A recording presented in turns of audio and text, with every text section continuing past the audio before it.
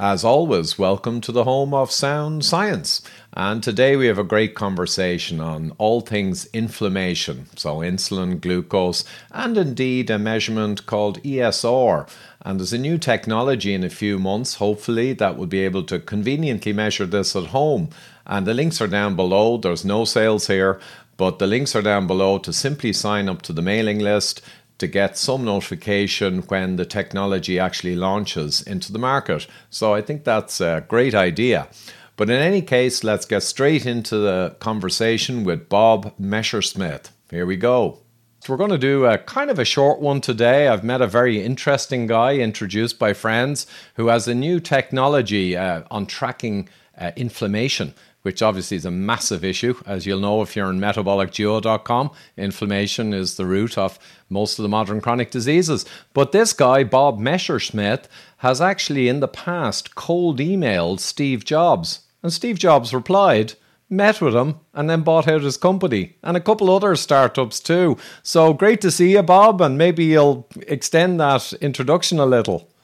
Thank you, Ivor. It's a pleasure to be to meet you and to be on your show. Yeah, that's exactly right. People talk about whether cold emails can be successful or not, but mine was. I had a technology company that I had started prior to this company. I started in 2008, and for various reasons, I thought Steve Jobs would be interested in what I was doing, and I didn't know him, and so I guessed his email. I wrote him an email and I guessed the email address. And it would have ended there because I guessed wrong. But I got an email back from a guy named Steve at Apple.com. And he said, I'm probably not the Steve you're looking for. And that's all it said. And so then I tried again with S Jobs at Apple.com. And that time it worked. And about a week later, I got an email in my box, and it said, "Can I call you somewhere?" And of course, I typed back in my phone number, and it instantly rang, and I was talking to Steve Jobs. So the rest is history. He was, in fact, interested in the technology. It was right at the time when the iPhone had been introduced about a year earlier, and iOS 3 was coming to the market, and that was the first version of iOS that had an app store. And Steve was in SJ, as we called him, was in a mode of looking for small acquisitions and so forth. I wasn't looking to be acquired. I was looking for investment in my company. I was too dumb at the time, still am, but I was too dumb at the time to know that Apple doesn't really invest. And so it came to pass that Steve said, well, the only way that this makes sense for us is for Apple to own it. Yeah. And of course was open to that. And that happened. And I became an Apple platform architect. And the project that they acquired from me was very interesting. But I think what became even more interesting for me at Apple was my opportunity to then get read in on a different project, which was the Apple Watch, and became the Apple Watch. It was just a product idea at the time. And I was asked, just because of my background, I didn't talk about my background, but I'm an optics and spectroscopy guy by training and experience. Before that, I was a biochemist, so that actually ties in as well. But optics and spectroscopy, I became somewhat of a sector expert at Apple, and the people on the Apple Watch team reached out to me and asked me to architect a whole series of sensors that could possibly go in a watch form factor that could be used for digital health purposes. So all of these sensors on the back of the Apple Watch got, first light, as we spectroscopists say. First light was in my laboratory with a small team, and we saw, the one by one they've been added to the watch. It started out with the photoplethysmograph, which is, of course, measuring blood pulses just to measure your heart rate.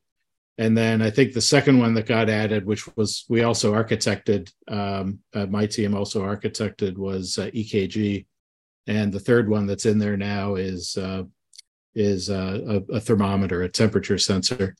And that's pretty rote standard across the industry now, but it was pretty early days back in that time, so it was quite exciting. Wow. Yeah, I mean that's a huge product. I never actually got one or tried one, but it was renowned pretty much. So you were in charge of the spectroscopy kind of team delivering that part of the architecture for the Apple Watch.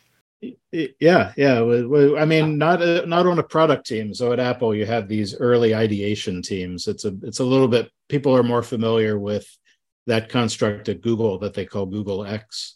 But there are at Apple all sorts of ideation teams around the company that tend to be little tiger teams of, led by one individual and several other individuals in the team, just kind of coming up with ideas and getting proofs of concept. So if it goes, if it survives, the gauntlet, then it goes eventually to a product team. Yeah, of course. Yeah, so that's kind of the engine behind the ideas, and viable ones are proven potentially viable, and then take it away, product team. Exactly. Familiar, yeah. So, well, let's get on to the actual real meat of the matter. So you've a new venture and you're zoning in on ESR, which people mightn't be too aware of. It's not a new test, but the idea of conveniently being able to do it yourself to keep an eye and track over time your inflammation levels and your autoimmune activity, etc., that's pretty new, I think. It is. One of the benefits of being an obsessive sort of, Silicon Valley type, as a lot of us are, even if we're not in Silicon Valley, in digital health, is that by really thinking about an idea deeply or a biomarker deeply, you can think about it differently. And so most people, I think, today are thinking about biomarkers really because of their clinical diagnostic application.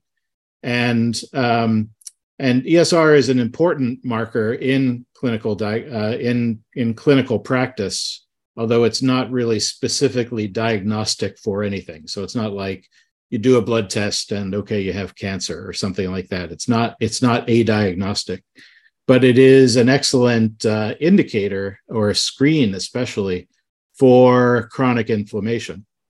And so I started thinking about, well, what do you really want in a biomarker that you're going to use for tracking? And are perhaps the characteristics of that biomarker somewhat different from what you want for diagnostics? And so that's what led me to really obsess about ESR, because I can measure it. It seems to me it's really important in tracking. If you're going to be doing frequent measurements, you have to make that user experience really as pleasant as possible, to get somebody to give a drug. If it's going to be based on blood, which I strongly believe, blood is the gold standard. So, there are eventually we'll be able to wave the tricorder at someone and, get all the information. But for now, you need a little bit of blood. For tracking, we wanted to make the user experience easy, and we wanted to make the per test cost low, low, less pain, so that people would do it frequently. And then you can create a tracking. And I can talk longer about ESR. It's short for the erythrocyte sedimentation rate. You're very familiar with it. And it's really just that. It's in a tube, in a glass tube or plastic tube held vertically. How rapidly do the red cells fall down, leaving clear plasma at the top? And that rate of falling is a complex process, but it's related to you can see a cartridge here with blood somewhat sedimented in it. It's a complex process that relates to the blood cells themselves becoming stickier, so they agglomerate, and that makes them heavier and they fall faster. That's a sign of inflammation. But also there's a component of what's going on in the plasma, where if the plasma fibrinogen level is high, and fibrinogen is another acute phase reactant that people measure for chronic inflammation. But if the fibrinogen level is high, the red cells also will fall more quickly. So It's complex, but it's come to be understood to be a very good marker and tracker of chronic inflammation. Yep, for sure. And you're right. The diagnostic versus the tracking kind of vector of what's going on under the hood is a distinction. I did notice when I had a quick look around, there's cardiac disease papers where it was 75% specific, which is pretty good for cardiac disease. But again, it's not about the specificity per se. It's about your kind of baseline and then where you go from there. And it reminds me a bit about like GGT, gamma glutamyl transferase, that got me into this sphere. It's non-specific, and the doctors tend to not be interested because it doesn't give a simple answer. But GGT in the actuaries' life expectancy charts blows away cholesterol. GGT is scary. And you can lower your alcohol, GGT goes down because liver damage. You can lower your diabetes, GGT goes down. You can even resolve a SIBO or bacterial overgrowth in the intestine that's inflammatory, and your GGT can go down. I know a guy with GGT highly elevated for 10 years. He discovered himself he had SIBO, resolved it, and for the first time in 10 years his GGT went down. So we're not here to talk about GGT, but ESR is a similar one, not so specific, but I did note as well in literature it's uncanny or very powerful to predict outcome likelihood for cancers, depending on where it is, and autoimmune conditions, lots of stuff. And there's an age dependency, so it's kind of a natural biological clock as well, which of course is in the zeitgeist these days. But here's a really interesting fact. So if you look at the medical literature or the standard of care for what your doctor is supposed to learn from your ESR reading, what it says is that females have a higher normal sedimentation rate than males. So there's a male-female differential. But then there's also this age progression. So as you get older, the normal range floats up. So you're allowed to have a higher ESR as you get older. But why, right? So it turns out that if you look at a healthy, so that's in a normal population, let's say all Americans, for example.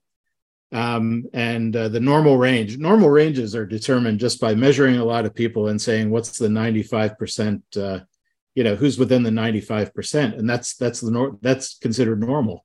It really is as sort of rudimentary as that, and kind of unscientific when you come right down to it. But if you take a normal population, a healthy, I shouldn't say normal, I should say healthy, and even ultra healthy population of people, even if they're older, their ESR does not trend upwards. Yes. Oh. So I'm allowed, I've got a few years on me, I'm allowed to have an ESR of 30. And my doctor says I'm normal. But my ESR today is 3. Yeah. And I love that because, my classic example, and I was stunned in 2012 when I discovered this. It was like they handed me a propaganda tool against them, if you will, the authorities. We knew and had loads of papers to indicate that fasting insulin should be around 5 or lower, ideally. 3 or 4, say, microunits per mil, IUs. And the Institute of Medicine range was still in 2012, I'm not sure what it is today, was 5 to 25 micro IU per mil. In other words, it was from kind of probably healthy up to 10 plus, which is diabetic, almost certainly, up to 25, which is heart attacks coming soon, son. And that's the normal range. Yeah. It's insane. Yeah, and like I say, it's calculated exactly the same way. It's just taking everybody and saying, okay, we're going to assume that 95% of these people are normal. And so that's going to be our normal range. That's it. So if you go to Kitavans, that'll work pretty well. Ancestral people, indigenous lifestyles, no heart disease or inflammation really. And that would kind of work. A truly healthy, normal population. But they're doing it in America. Yeah, that's right. And that's actually another thing. The normal ranges often are often white males.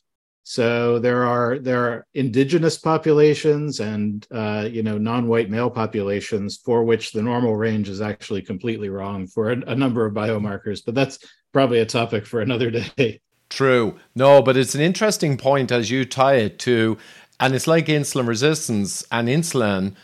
Of course, with age, the range you should be at goes higher. They don't officially say this because they don't measure insulin, really. But it would, because everyone's getting sicker. Everyone's getting more inflamed. Everyone's getting more insulin resistant. But you need to track that and say, I want to keep it when I was young and healthy. I mean, that's the target. And this device then, I hadn't heard of this before. Now, it's not available yet for a few months, and there's nothing being sold here, folks. But there is a waiting list to find out more when the technology emerges. But it essentially allows you to do regular tests at home with just your classic pinprick, which I think most people don't have a problem with anymore, really. Just a pin. It's just a tiny pinprick. It's not a lancet expecting like significant chunks of a milliliter. If your listeners have done dried blood spot tests, that is a very heavy lancet to get enough blood for a dried blood spot. In fact, it might be more than one hanging drop even. So it might be drip, drip, drip, drip, or even up to 8 drops. So you need a fairly heavy lancet, which has kind of a blade. It's actually not even a needle. It's like a blade structure inside those to get enough for a dried blood spot. So I'm not sure those are really, I mean, they're not going to scale really to regular people too well. Okay.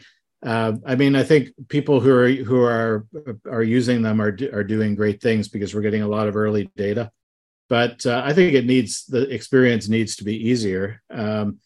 And so we use a lancet that, they're dropping all over my desk, but they're the lightest ones you can buy, and they really don't hurt at all because we don't need that much blood, and we put it inside a really nice. There's the core logo there, nice capillary tube, and then that drops inside the reader device like so. You just feed it in here like that. And then it has to sit for a while because the blood has to sediment. And when you're done, it's just going to return to your dashboard your sedimentation rate for that sample. So you could do it.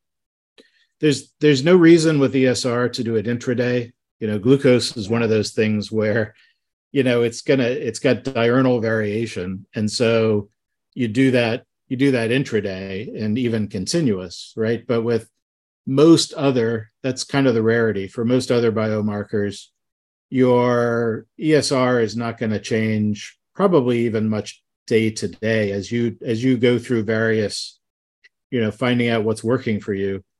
It's probably once a week. We think most people are going to test once a week or maybe even once every 2 weeks.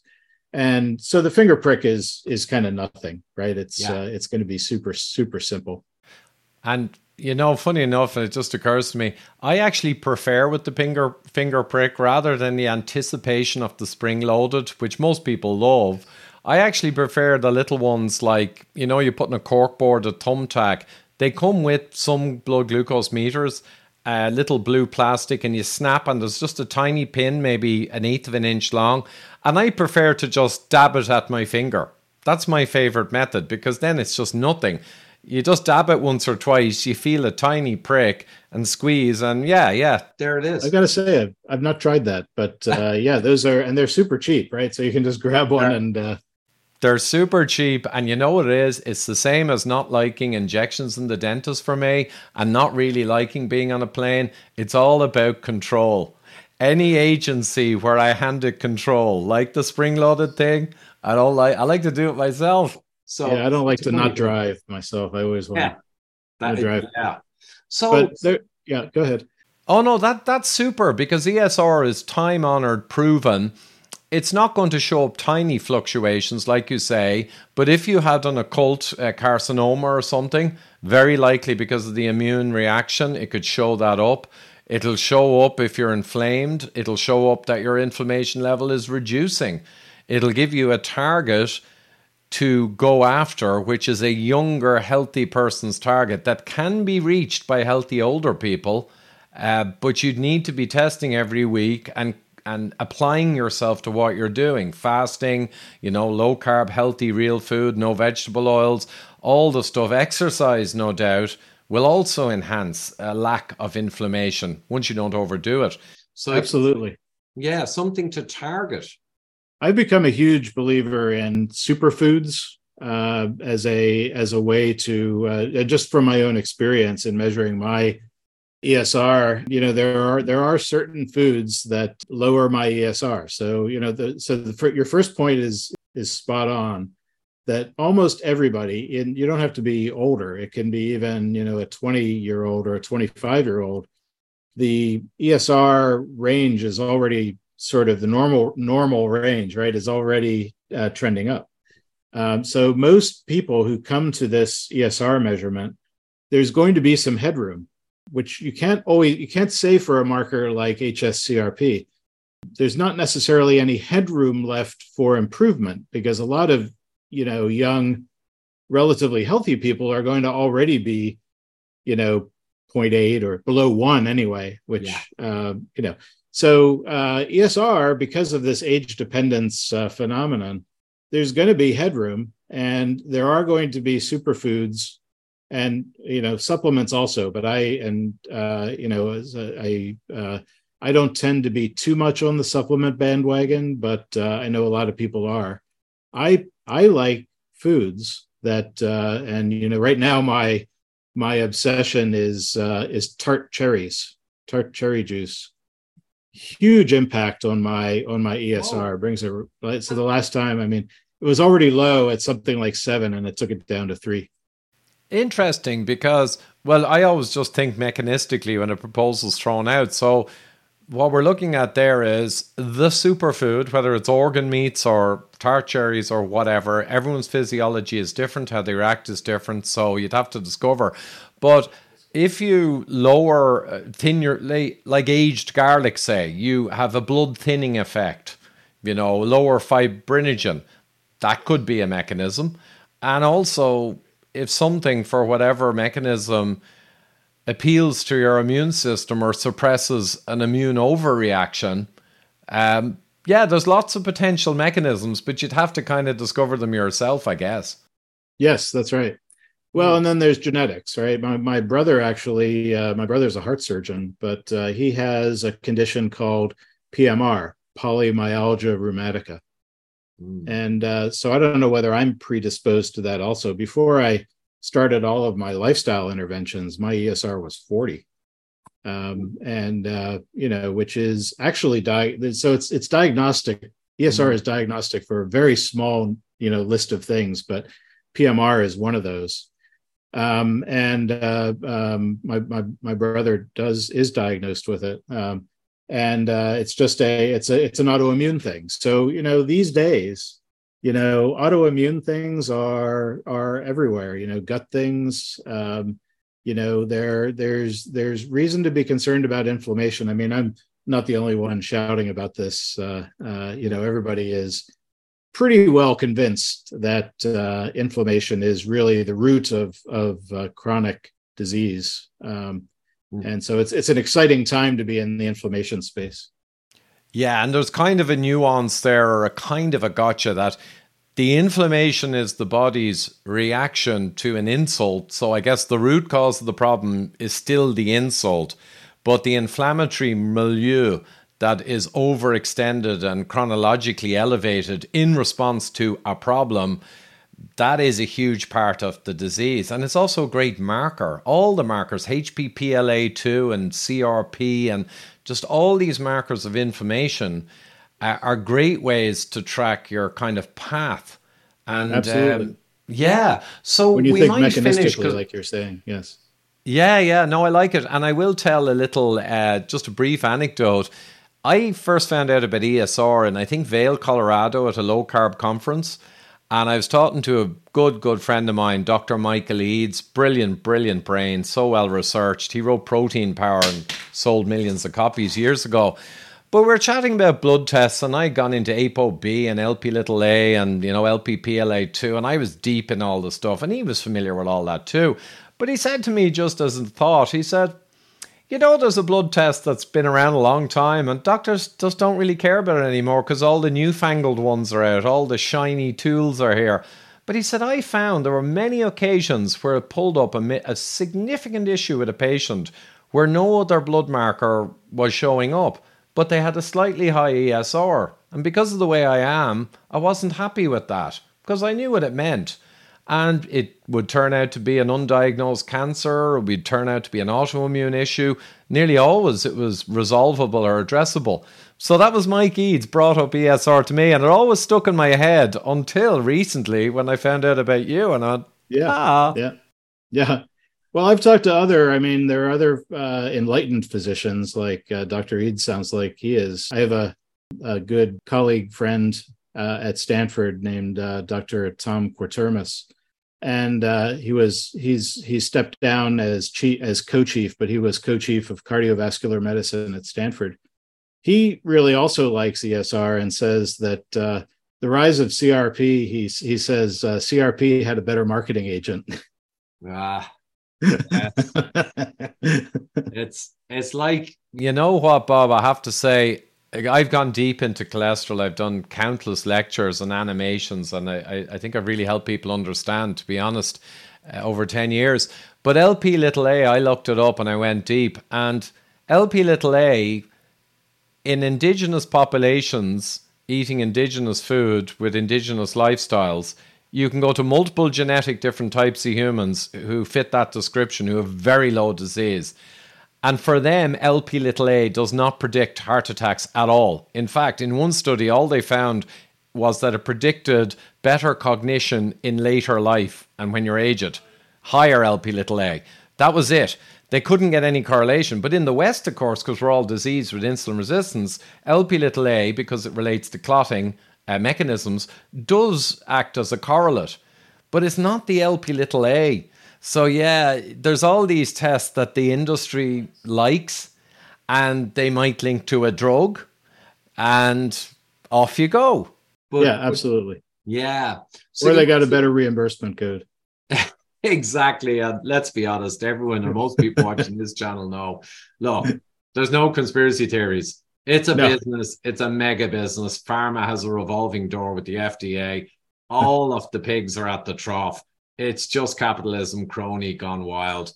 So that's just the way it is. So we need to be smart and we need to work things out ourselves. By perforce, we must, because we can't depend on the docs anymore.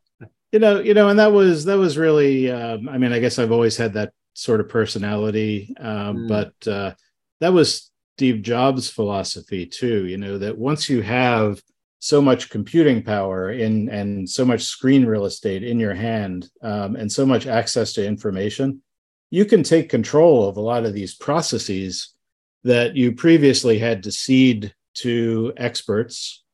Nothing wrong with experts, but you're getting the sort of the average, recommendation from population averages. And so taking control and taking these things into your own hands in a responsible way, obviously, you want to make sure you're getting good data. But if you do, it's still the future. I think we're just early days in this way of thinking. Yeah.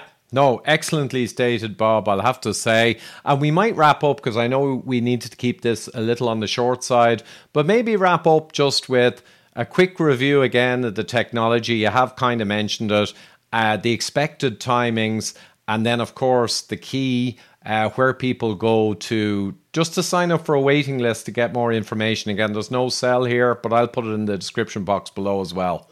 Okay. Yeah, so thank you for the opportunity. So we are filling a waiting list right now. We have initial units in hand. As I held up, we are running lots of blood samples. You can see all my cartridges here. It's going through rigorous testing right now. We expect to be shipping in December. The first units from the waiting list we expect to ship in December of this year still. And you can go to corehealth.com. That's core without an E. So it's corhealth.com. And you can click on a link and add your name to our waiting list. Yeah, so it's a relatively simple instrument. So we're going to be able to sell it at, consumers, in order to I'm interested in helping as many people as possible. And so I want as many people as possible to be able to afford this. We're going to sell it under $200 for the reader device. So it's simple enough that we can, still stay in business at that price. And the tests we're still arguing a bit about, but they're going to be under $20 to buy a test. So that should be well within reach. Yeah, like I say, you can join a waiting list now, and I'd love it if your viewers would go there and have a look. Yeah, that's great, Bob. And again, no sell, but you can look at it as it comes out, as it's FDA approved, and as all the data comes in, and then think about it some more. Just a thought, yeah, people have gotten kind of familiar because the glucose strips, I'm a high volume manufacturing guy, so I'm kind of familiar. Glucose strips obviously cost next to nothing to make, so they're just $1 or $2. But then when you've got a vial, and for the spectroscopy to look in, and I guess that's on the higher end, but then it'll scale, but that's kind of where it has to be initially, but it will scale down as we build more. Yeah, get them straight from Shenzhen on a slow boat from China in meter cubed packs, so they'll scale down. Absolutely. Great stuff, Bob. Well, delighted to meet you and have that chat. And I'll put the link on the screen, actually, for the last few minutes here and down below.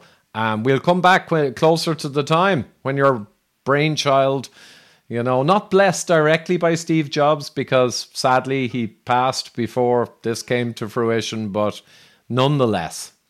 Yes. Thank you very much. Yeah, please reach out to me in the comments. I'd love to hear from everyone. And thank you, Ivor. Very, very nice chatting. Great stuff. Bob Messerschmidt. We'll see you next time. Bye, folks. Thank you.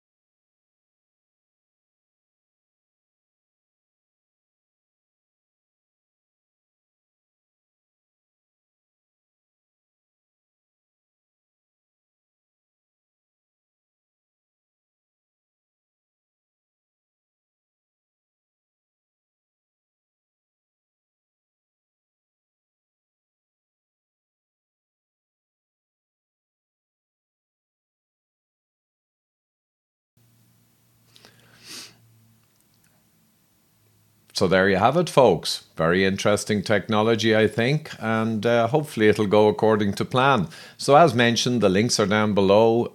It's just to sign up for a mailing list, and then when the technology is actually launching and FDA approved, you'll just get a heads up on where it's at or what the final kind of arrangement is. So very interesting stuff, and best of luck till next time.